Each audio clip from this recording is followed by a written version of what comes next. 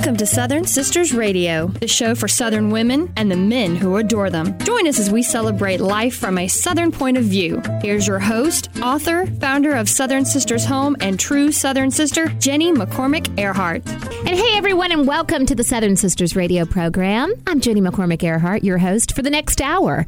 And what an hour we've got, too, right, Nick? Oh, yes. It's always a blast. We got some stuff coming up. And, you know, there's a big weekend here in the South, specifically for folks in Georgia, right? Rise up. Which is where we're from. Right? Rise up, baby. This is a very big weekend for the Atlanta Falcons, right? And whether you love football or not, it kind of really doesn't matter because you can get just swept up, you know? Oh, yeah. In the enthusiasm. It's like a movement through the whole city. It's awesome. Yeah, I love it. It's sort of that whole underdog. Yeah. You know? And that's the thing that's nice, too.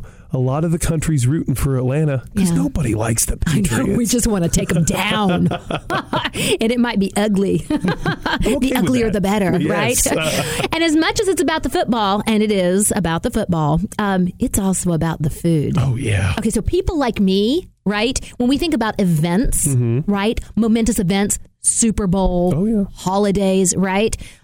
Girls' night in, anything we're doing. The first question is, are we going to have fun? The second question is, what are we going to eat? And we're going to talk about that today on the Southern Sisters Radio program. Nice. We have got a Super Bowl menu for y'all that is quite tasty, if you ask me, and fun. It definitely kind of makes the event because it's one thing if you show up and you got some chips and dip and soda, cool. But if someone has taken the time to make like a dish for the Super Bowl party, seals the deal. It's so appreciated, isn't it? Everybody is always grateful and thankful for Super Bowl food. Oh, yeah. Now, and you know, chips and dip and soda and beer, that has its place. Don't get me wrong. They are invited to the party.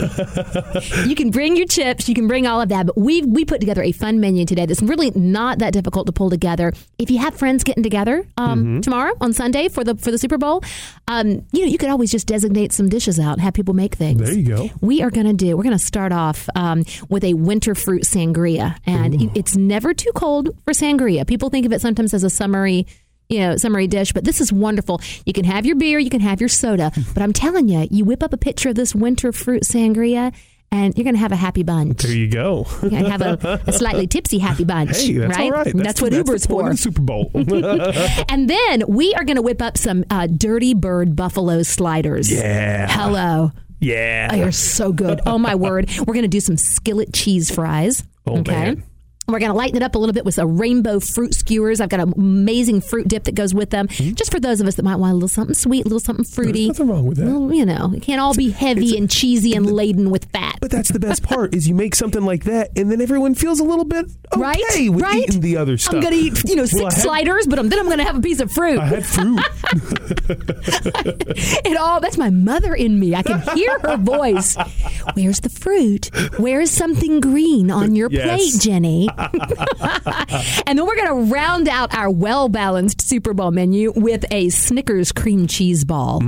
Oh, my word. Good. It is so good. Yeah, we're going to have fun with that. But, folks, in the meantime, we're going to talk a little bit about what women do for fun when they feel like having fun. Okay. There's a lot on that menu there. There is. And, I've been reading a lot about taking care of ourselves as women in the South. And guys, if you're within my earshot here or within your earshot, you can hear me. Just remember this. You can play a role in helping your significant other, the female in your life, be the best person she can be by, supporting her. Absolutely. When she occasionally needs to have that special treat for herself. I always say it's like the whole, the whole airbag thing in the airplane. Women are such caregivers, right? We're always looking to take care of others. But when that oxygen mask drops down, right? Okay.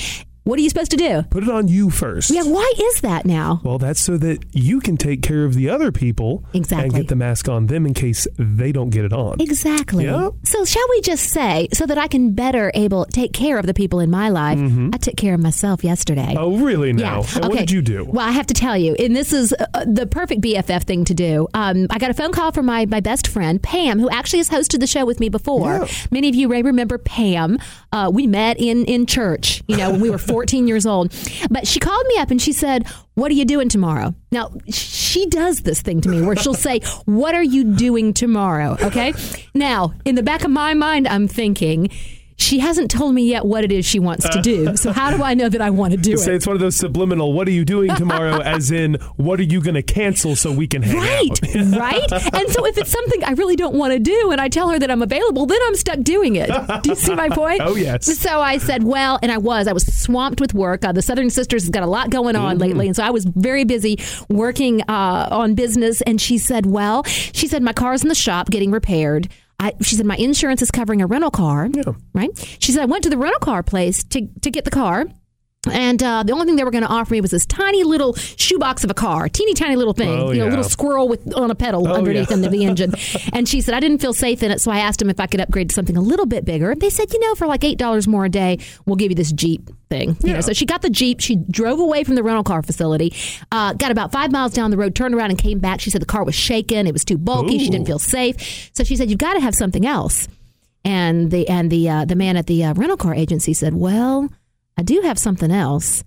I'm not sure if you want it. And she's like, what? And he goes, well, take a look out the window. And she looked out there. There was like a 2014 black Ford Mustang convertible. And she said, I can't afford that. And he goes, I'll give it to you for the same price. Sold. So she calls me up, being the good BFF that she is, and she says, I've got a Mustang convertible for the next 3 days. Where do you want to go? Yes. And I'm thinking in my mind, I got a million things I need to do. And, folks, you know this feeling. There's something you really want to do that's fun, but in the back of your mind, you're guilting yourself because you're like, you know what? I really can't just take the day off. I've got a lot to do. I have responsibilities. Yeah, you got to be an adult. I'm a grown up, right? We were just talking about that. But then again, back to that whole thing of taking care of yourself and not passing up every wild adventure that comes your way. So I said, I cleared my calendar, and she picked me up, and off we went. Nice. We headed for the North Georgia mountains in this Mustang convertible. Of course, we're, taking these selfies all the time, right? Video selfies, photo selfies. We're posting to Facebook. We're having a blast. It was so much fun. Oh, yeah. So much fun. It's nice to be able to just get away like that. I mean, like you said, North Georgia mountains is not too far away, but it's a little escape. Well, for those of you that have not been to the Smith House in Dahlonega, Georgia. Amazing. And normally it's a long line to get in there. But if you go on what did we go on, like a Thursday afternoon? It was like it was dead. And the food was amazing. And I'm embarrassed to say I had never been there. Really? No, lived in Georgia forever. Never been to the Smith House. Well, it's an experience for sure. So good. It is. We ate and ate and ate. We just rolled out of there. It was fabulous. Now, before we took the convertible top down, though, we were a little unsure as to how to do it because it's not just like the old days where you get out and just pull it manually, right? It's all automated. There's latches and switches and things. So here we are in the car, and I've got the manual out. We're sitting there, and I'm saying, okay, step one, turn the knob clockwise and then pull down. I'm making sure that she doesn't break the convertible top as we get it up. And it was a little trick putting it down also, but it was amazing. That's awesome. Let me give you a couple of reasons, folks, why you should do exactly what I did. In fact, Pam and I were saying later, we should just go rent one of these things. Like once a year, we'll just rent one. Renting one for just a day isn't that bad. It's not that really bad. Not. No, she's like, we can split the cost, and it would be worth. Because if you think of it, the car is the entertainment. It's true. Other than food, we didn't spend anything else the whole day. We just drove around drove around in the hills like a couple of wild women. It was fabulous. But number one, guys, one of the great reasons to take time for yourself, it's actually, you can equate this to your work. It makes you more productive at work when you do occasionally take that time off. Take that day off. Use your vacation days. Okay. A lot of folks don't even use all of their vacation days. Use them for actually going on a kind of a vacation, even if it is just a one-day escape. All right. Exactly. A wild adventure. Number two, it's likely to bring out your creativity. Giving your brain that mental break, getting off and doing something fun like that actually rejuvenates your brain, improves your creativity, and it can have proven health benefits, that time off. Yeah, de-stress. Getting out and having an adventure, they say, can actually make you an overall more healthy person. Especially if you get a convertible, there's a lot of fresh air. See? More benefits. I'm feeling so much healthier today. Do I look healthier? Yes, you do. That's it. That is the prescription, a convertible Mustang. Yes. Well, folks, we have so much to talk about in the show today. You are going to love it. We are just going to have the best time talking about our Super Bowl menu. I've also got some tricks for you to make folks think that you're more intelligent than you really are. Oh, yeah. And then we have got a Southern narrative to die for, chocolate and bread. And we'll be right back.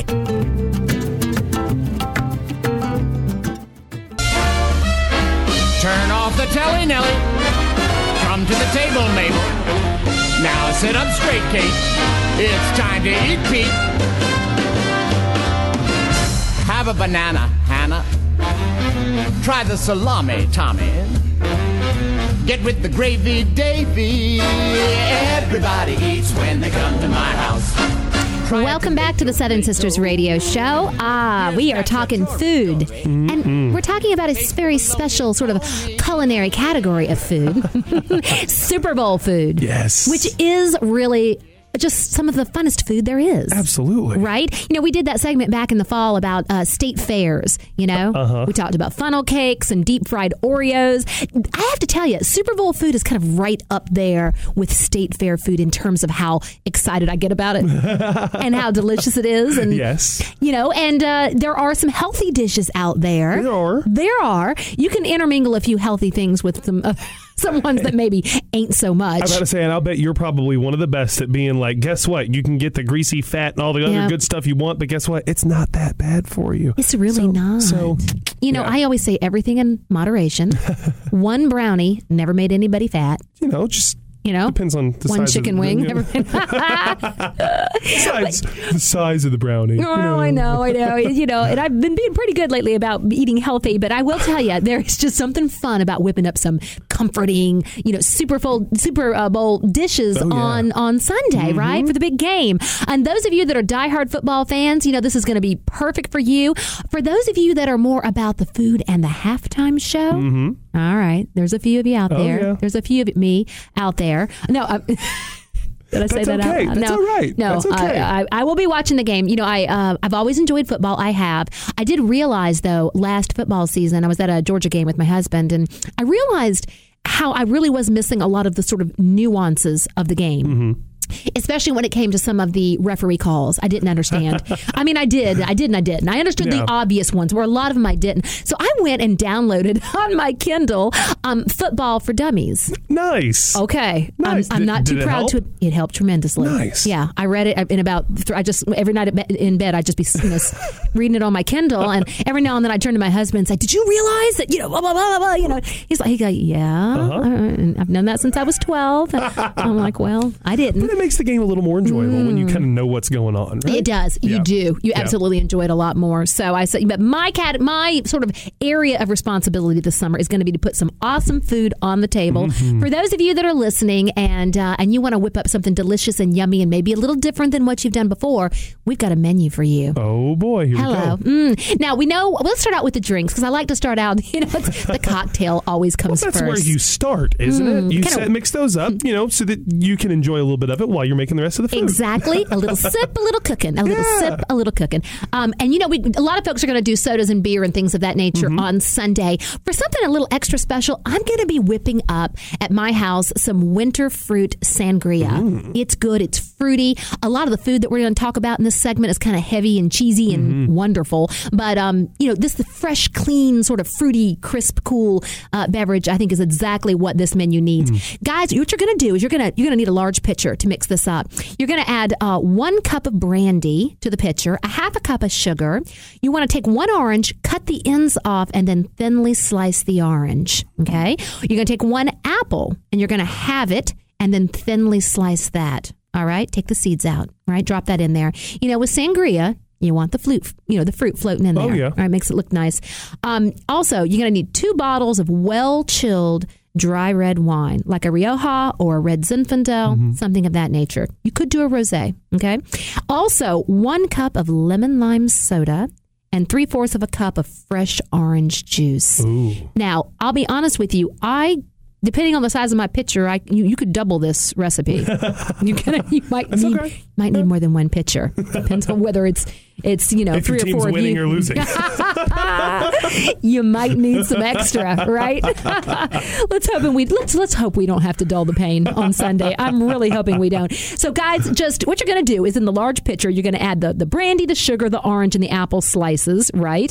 And you're going to let that stand for about 15 minutes. Then you're going to add your 2 bottles of wine, your 1 cup of lemon lime soda, and your 3/4 cup of orange juice. Just, you know, kind of stir that all together. Keep that on standby. Then when you want to serve individual glasses, you just put some ice in the glasses and pour this over the ice. That sounds super. refreshing. Yeah. It is super good. Yeah. I would like one right now. Yeah, that would be nice. Now, in honor of our beloved Atlanta Falcons, this dish is for y'all.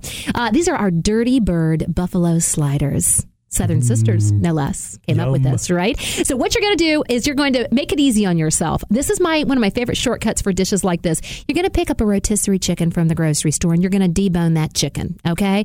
Just take all the meat off of that. You're going to end up with anywhere from 3 to 4 cups to 5 cups possibly of rotisserie chicken meat, okay? And just kind of shred it. Just kind of pull it apart with 2 forks, maybe just kind of chop it up a little bit and pull it apart. What you're going to do is you're in a baking dish. You're going to combine the chopped rotisserie chicken with 3/4 cup of hot sauce, 2 tablespoons of melted butter, 2 tablespoons of lemon juice, and 1 tablespoon of brown sugar. Okay, kind of combine that, mix that all together, cover it with foil, and you're going to pop it in the oven at 350 for about 20 minutes. All we're doing is heating it through. Okay. Easy peasy, right? Now, meanwhile, in a small bowl, we're going to make a wonderful blue cheese slaw to go on top of our slider. So what you want to do is you need about 2 cups of the pre-shredded coleslaw mix that you can buy in the grocery store. Now, you can make your own, guys, by using about a cup of red cabbage shredded, and I would grate a carrot and maybe slice up a celery stalk into thin slices. You can kind of make your own combo like that. But if you want to make it really simple on yourself, just pick up the bag, use about 2 cups of the pre-shredded coleslaw mix, and then you're going to mix with that. You're going to put in 1/3 cup of ranch dressing.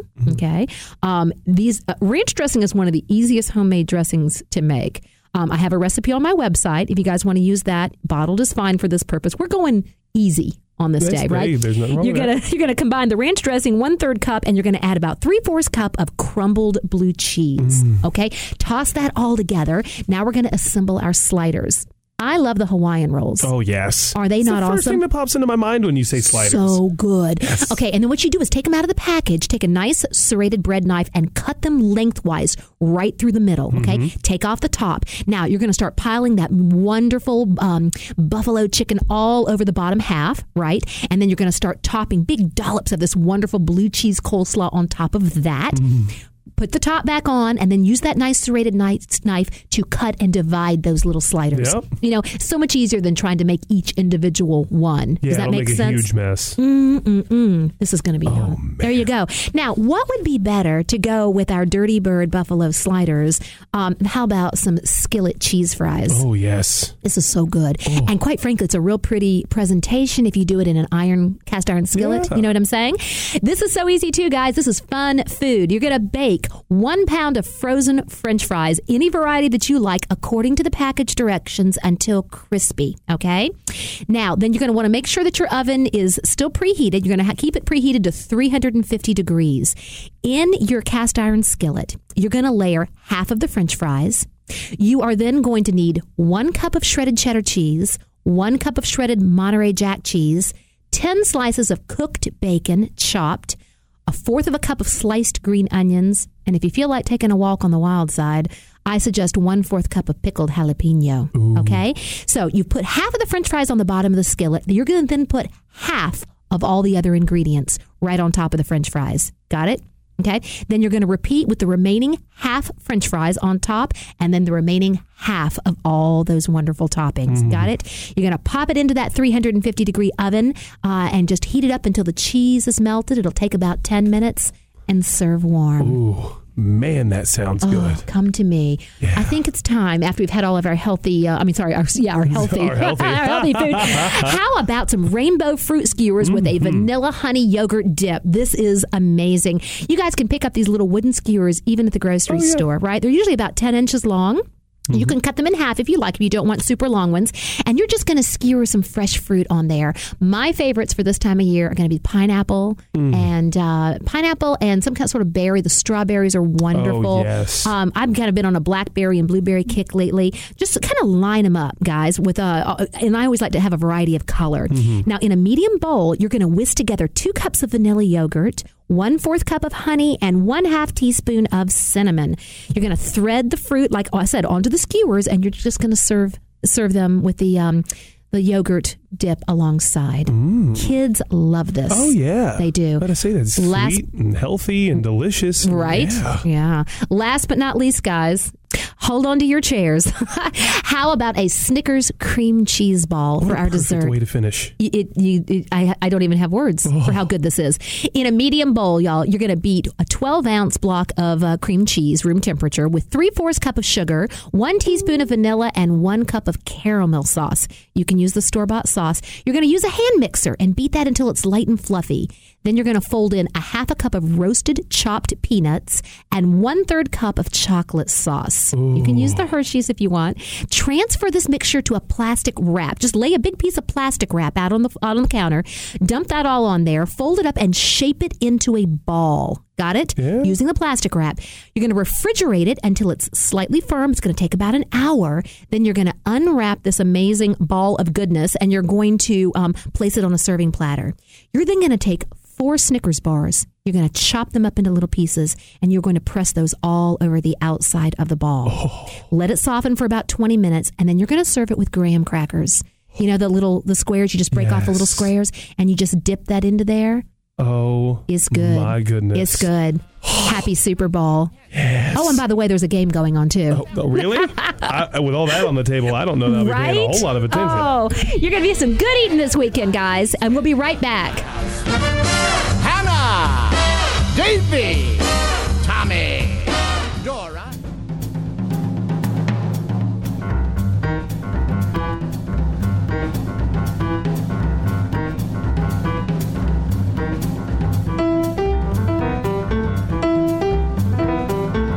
And welcome back to the Southern Sisters radio program. You know, I've got a question for y'all.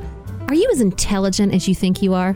It's a tough question to answer there. Right? Now, the answer you may have to that question may be different than the question or the answer I have to it. Does that make sense?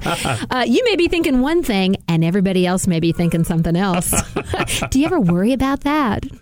Sometimes, you know. Well, listen, fellow Southern sisters and the men who adore them, I've got some tips for you today. 10 ways to appear more intelligent than you really are. Now, it's not that I'm trying to persuade you to fake people out on your intelligence level. I'm not. But let me tell you, there's some reasons why you always want to put, let's just say, your most intelligent self forward. Oh, yeah. That makes sense? Mm-hmm. Now, listen, guys, it's great to be smart, but intelligence is a hard thing to pin down.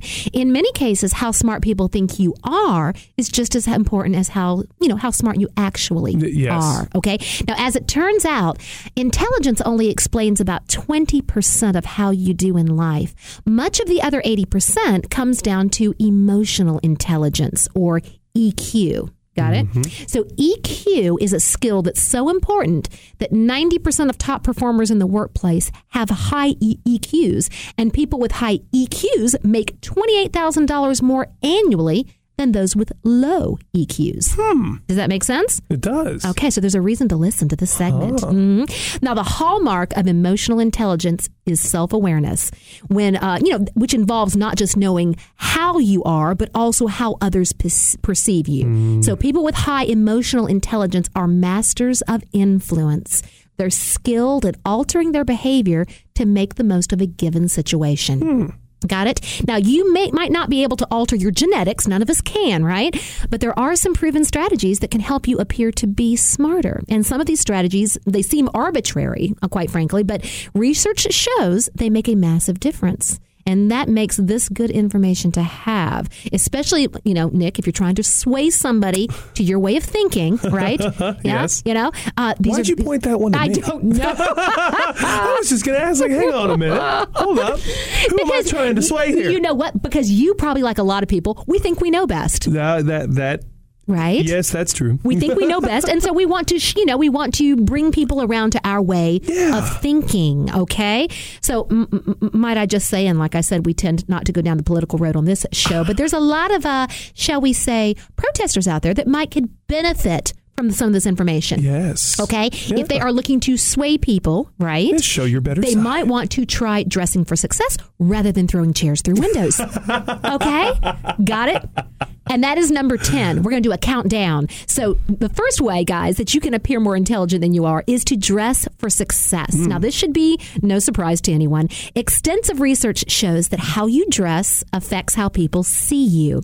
Dressing well makes you seem more intelligent, and showing skin may make you seem less intelligent, as it directs people's attention to your body rather than to your mind. You see what I'm saying? Oh, okay. So depending on what you are trying to achieve, very true, that may dictate what you decide you may, and want like you to wear. said, dress for success. You look good, you feel good. That is so true. Absolutely. I can tell you that. I can tell you exactly how I feel when I run out of the house with no makeup and my hair in a ponytail and dirty old warm-up pants to the grocery store.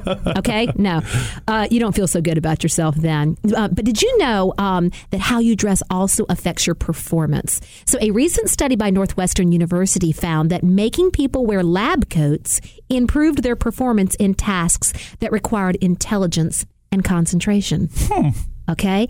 Now, I equate that to the lab coat is to the scientist or the intellectual, like the new pair of Michael Kors boots are to the Southern lady. Okay. Okay. Oh, yeah. It sort of injects you with that sense of, empowerment, confidence, shall we say, right? Number 9, keep pace with the crowd. Now, I mean this one literally, and I know it may sound silly, but research conducted at Boston University shows that it's true. It's called the time scale bias, and it refers to our tendency to attribute greater intelligence based on mental attributes like consciousness, awareness, and intention to people who do things at about the same speed as everyone else. If you want to look smarter, you need to stop dawdling, but you also need to stop scurrying around like some crazed robot. Does that make sense? Oh. Meet the pace of those around you, okay?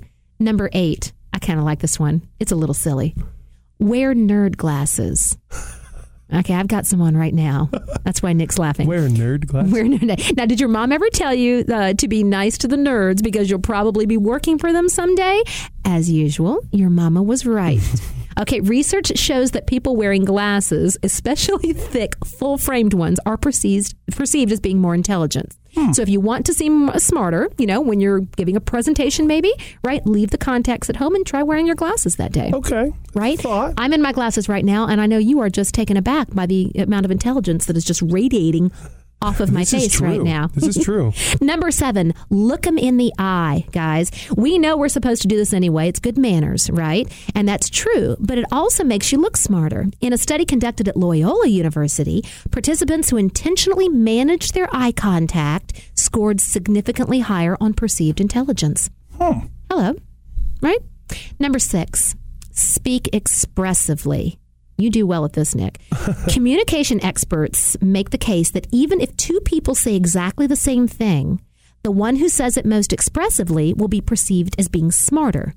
If 2 speakers utter exactly the same words, but one speaks a little faster and louder and with fewer pauses and greater variation in volume, that speaker will be judged to be more energetic, knowledgeable, and intelligent. How about that? So if you want to come across as more intelligent, try modulating your speech by varying your pitch. Let's see if I can do this.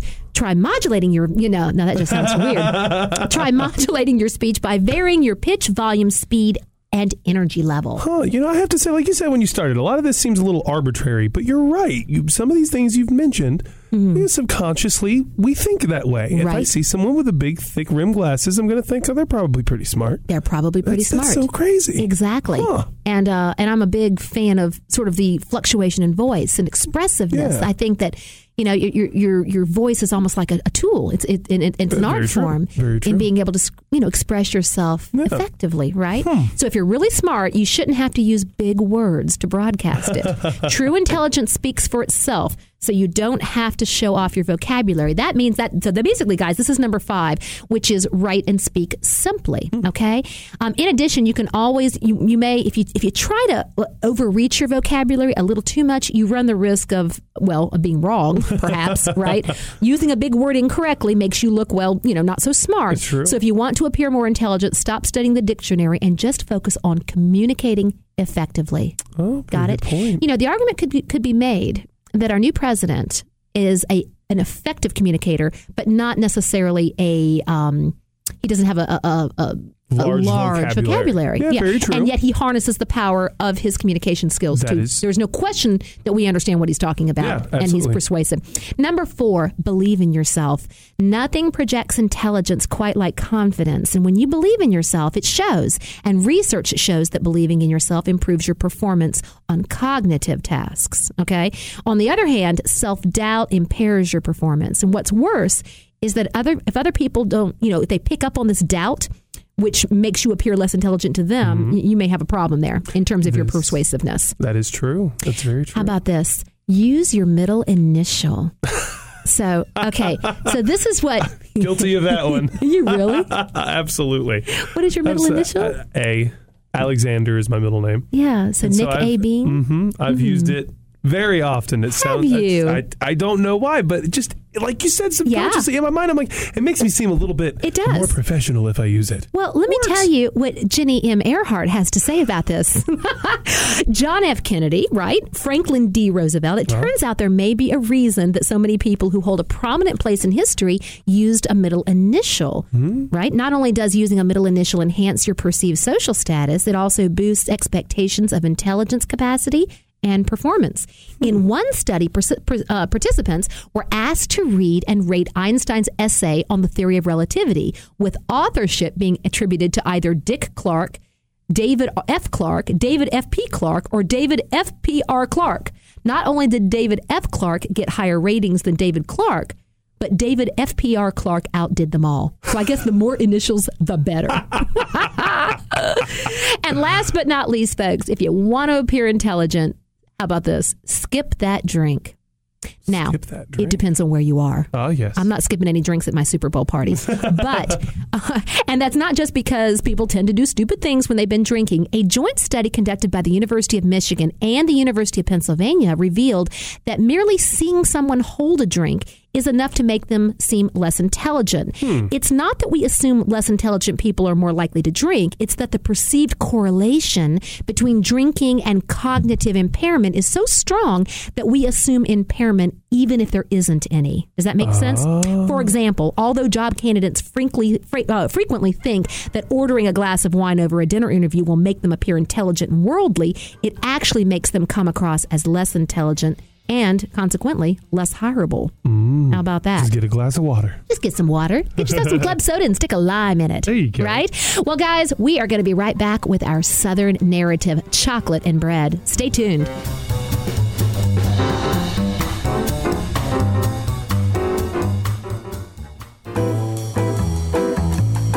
Welcome back to the Southern Sisters Radio Show. Now, with your Southern narrative, sharing stories from around the South. Here is your host, Jenny McCormick Earhart. Bread and Chocolate by Muriel Giuliano from French Women Don't Get Fat. I recently saw a short play in Paris called, loosely translated, Women Who Eat Chocolate. 3 young addicts decided to try group therapy, and the therapist, an ex-chocoholic herself, will try to help each find her key to getting unhooked. They all fail, surprise, and nothing gets resolved. This is French theater. But there are lots of good lines, some with more than a grain of truth. For instance, a survey reveals that 9 out of 10 people admit to loving chocolate, and the 10th one is lying. The play was satirizing a French obsession, chocolate, but also the therapeutic establishment, which perhaps one couldn't get away with in America. I took it in good fun, except when a comment was made about women who eat their chocolate in private. To the French, the idea seems silly enough for a gag, but given my American experience, I couldn't laugh. Too often, American women eat on the sly, and the result is much more guilt than pleasure. The tendency goes with an attitude that should be changed. Nothing is sinfully delicious. If you really enjoy something, as I adore chocolate, there is a place for it in your life. But we cannot allow guilt-ridden scarfing. Only with cultivating pleasure can you enjoy chocolate in the clear light of day. The same goes for other excellent foods Americans have come to consider no-nos. Now, French women eat chocolate, about 12 pounds a year on average. They also eat bread. We fought a revolution over it. Another item on our watch list of offenders. But French women don't get fat. In fact, here's another form of the French paradox. Pretending such pleasures don't exist, or trying to eliminate them from your diet for an extended time, will probably lead to weight gain. The only long-term effect of deprivation is the yo-yo. Down today, but up again before you know it. It's utterly pointless, especially because both bread and chocolate are good for you. If we are going to eat bread and chocolate, and we are, and not get fat, and we are not, we need to use our heads. Maximize the rewards of pleasure while minimizing the costs. In fact, little pleasures are the key to success. And according to prescription, I absolutely needed to have my chocolate, but in little doses. I also had to cultivate my appreciation for what I was having. In short, my doctor taught me the French way of enjoying those foods that can be friend or foe depending on how we treat them. The keys are sensory awareness, portion sense, quality, and an eye to the big picture of overall wellness. I've already confessed I am a chocoholic. I'm convinced I inherited that gene from my mother. She had an amazing repertoire of chocolate desserts, as well as a passion for straight consumption. It made her the easiest person in the world to shop for. Bringing back chocolate from Belgium, Switzerland, or any good French chocolatier was a sure way to her heart. Some years ago, when a famous chocolatier in Lyon passed away in his late 70s, the obituary revealed he had eaten a good-sized chocolate bar every day for most of his life. The joke in our family became that there was now proof of at least one person in France who had eaten more chocolate than my mother. But since she would live past 90, enjoying chocolate all her days, I'm sure she beat him out in the end. If the magnitude of the chocolatier's habit doesn't sound impressive to you, your relation to chocolate must be examined. For the man from Lyon was, by French standards, extraordinary. Few of us could eat as much and still eat it properly. Not that eating chocolate is a competitive sport. In fact, when Mother was enjoying her fix, it was more like Zen meditation. No one talked. One look at her expressions, her lips, her eyes, commanded a hush in the house. It was a natural way of honoring our mother, allowing her the moment to savor one of her most elemental pleasures. To know how to appreciate that burst of delicate flavors, that supreme smoothness of texture as it melts in your mouth and begins its way down your throat, is to me a great accomplishment of sensual eating. It's an experience that could not be more remote from eating a Snickers bar on the run. But how did this gentle madness evolve? History reveals there are deep roots to the allure of Theobroma cacao, the technical term for chocolate, meaning in Greek, food of the gods. Chocolate came to Europe via the New World in the age of more than one discovery. The Olmecs seem to have happened upon it first. Their idea of chocolate was as a high-energy drink, extremely bitter and peppery, and a sort of proto-power bar reserved for men, priests, princes, and warriors. They believed the magic food would improve war-making, sexual prowess, and one's chance of surviving a snake bite. But our own version may be traced to the later pre-Columbian civilizations around 3000 BC, when wild cacao trees grew in the warm and humid soils of Mesoamerica, modern-day Mexico and Guatemala. For the Aztecs, chocolate was not only an elixir, but a symbol of value. Their system of commerce was based on the cocoa standard, and the chocolate produced was consumed by noblemen and merchants, all men, of course, at banquets. It was still very bitter and peppery, but it was mixed with vanilla, honey, and flowers, and served cold and foamy, usually at the end of a meal, along with the tubes for smoking tobacco. Apart from its energizing powers, these blends were highly caffeinated, no doubt. It was believed to be an aphrodisiac. The Emperor Montezuma is known to have consumed huge quantities of various colors in golden cups. Europeans first tried chocolate following the fourth voyage of Columbus in 1502, but the Spanish appeared to have been unimpressed until 1528 when Cortez brought back not only cocoa beans, but a recipe and tools for making chocolate. It became a Spanish sensation. After that, the direction of global conquest was reversed, at least gastronomically. Europe has remained a continent of chocolate fanatics ever since. Louis XIV's wife is reported to have assured the Sun King that she had no passions except for her husband and chocolate, although one wonders which she valued more. By the 19th century, no less an authority than history's greatest gastronome, Brillat-Savarin proclaimed, "Chocolate is health," and he prescribed it for many ills long before science confirmed its therapeutic properties.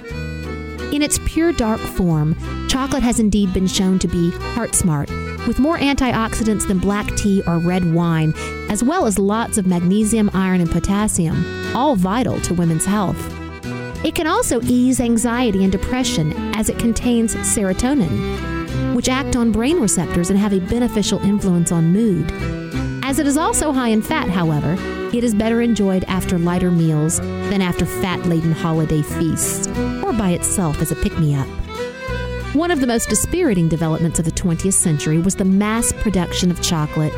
It created an inferior product loaded with bad fats, and as a result, many Americans have never in their lives tasted the real thing. But relief has appeared with the rise of new artisanal chocolatiers, passionate guardians of traditional methods that were perfected in the 18th century. It is to these chocolate makers, now popping up all across America, that we must look for the quality that first inspired chocolate worship. My mantra of quality over quantity is doubly important when applied to something as potent as chocolate. In tasting chocolate, sweetness, saltiness, acidity, and bitterness are key savors. Acidity is what you feel inside your cheeks, and it's essential to the diffusion of aromas and length of taste in the mouth. Bitterness is felt at the tip of the tongue. It signals a chocolate with little sugar, and it's a good quality as long as it does not cancel out any other sensation. Texture is also vitally important to character. Smoothness, the crunch of the shell. The artisan's ability to play with the yin and yang of chocolate, meaning sweet salty, sweet bitter, acid bitter, hard crisp, crispy luscious, cold and warm, all of these explain why the experience of one master's work can differ meaningfully from the experience of another's work. For French women, the real thing remains dark chocolate. Bittersweet, or, even better, extra bittersweet, which is the purest with the highest percentage of cocoa solids, the stuff that makes chocolate taste chocolatey. Although you rarely meet someone who doesn't like chocolate, what the average American consumes, a chocolate connoisseur would never touch. Milk chocolate, white chocolate, or any of the various packaged forms sold in supermarkets and drugstores. This is, quite simply, junk food, loaded with sugar, very low in cocoa content, and more often than not artificially flavored and colored and preserved. Real chocolate, like fresh ground coffee, has a very short life of full flavor. The value of good chocolate always holds steady. Many French women say, "When I'm down, I chocolate," meaning I splurge on the dark stuff. When you come to recognize the potential for taste pleasure and psychic relief, you will understand that it's worth the investment for good chocolate. Fortunately, with good chocolate, you don't need and should not want pounds of it for pleasure. A couple of choice pieces a day won't disable your budget or your weight maintenance program. For those not near the chocolate boutiques now appearing in most American cities, it is possible to order high quality online, such as dark, rich, bittersweet chocolate. And of course, using a little food of the gods can elevate the simplest dessert to a sacrament. Well, that wraps it up for us this week, folks. We are so happy that you joined us here on the Southern Sisters Radio program. Check us out at our website, southernsistershome.com, or send me an email. You know I love to hear from you. radio@southernsistershome.com. And would you like to see us in the studio doing our thing? Check us out on Facebook, Southern Sisters Home with Jenny McCormick Earhart. We're there on Facebook Live. Yes. Have a great week.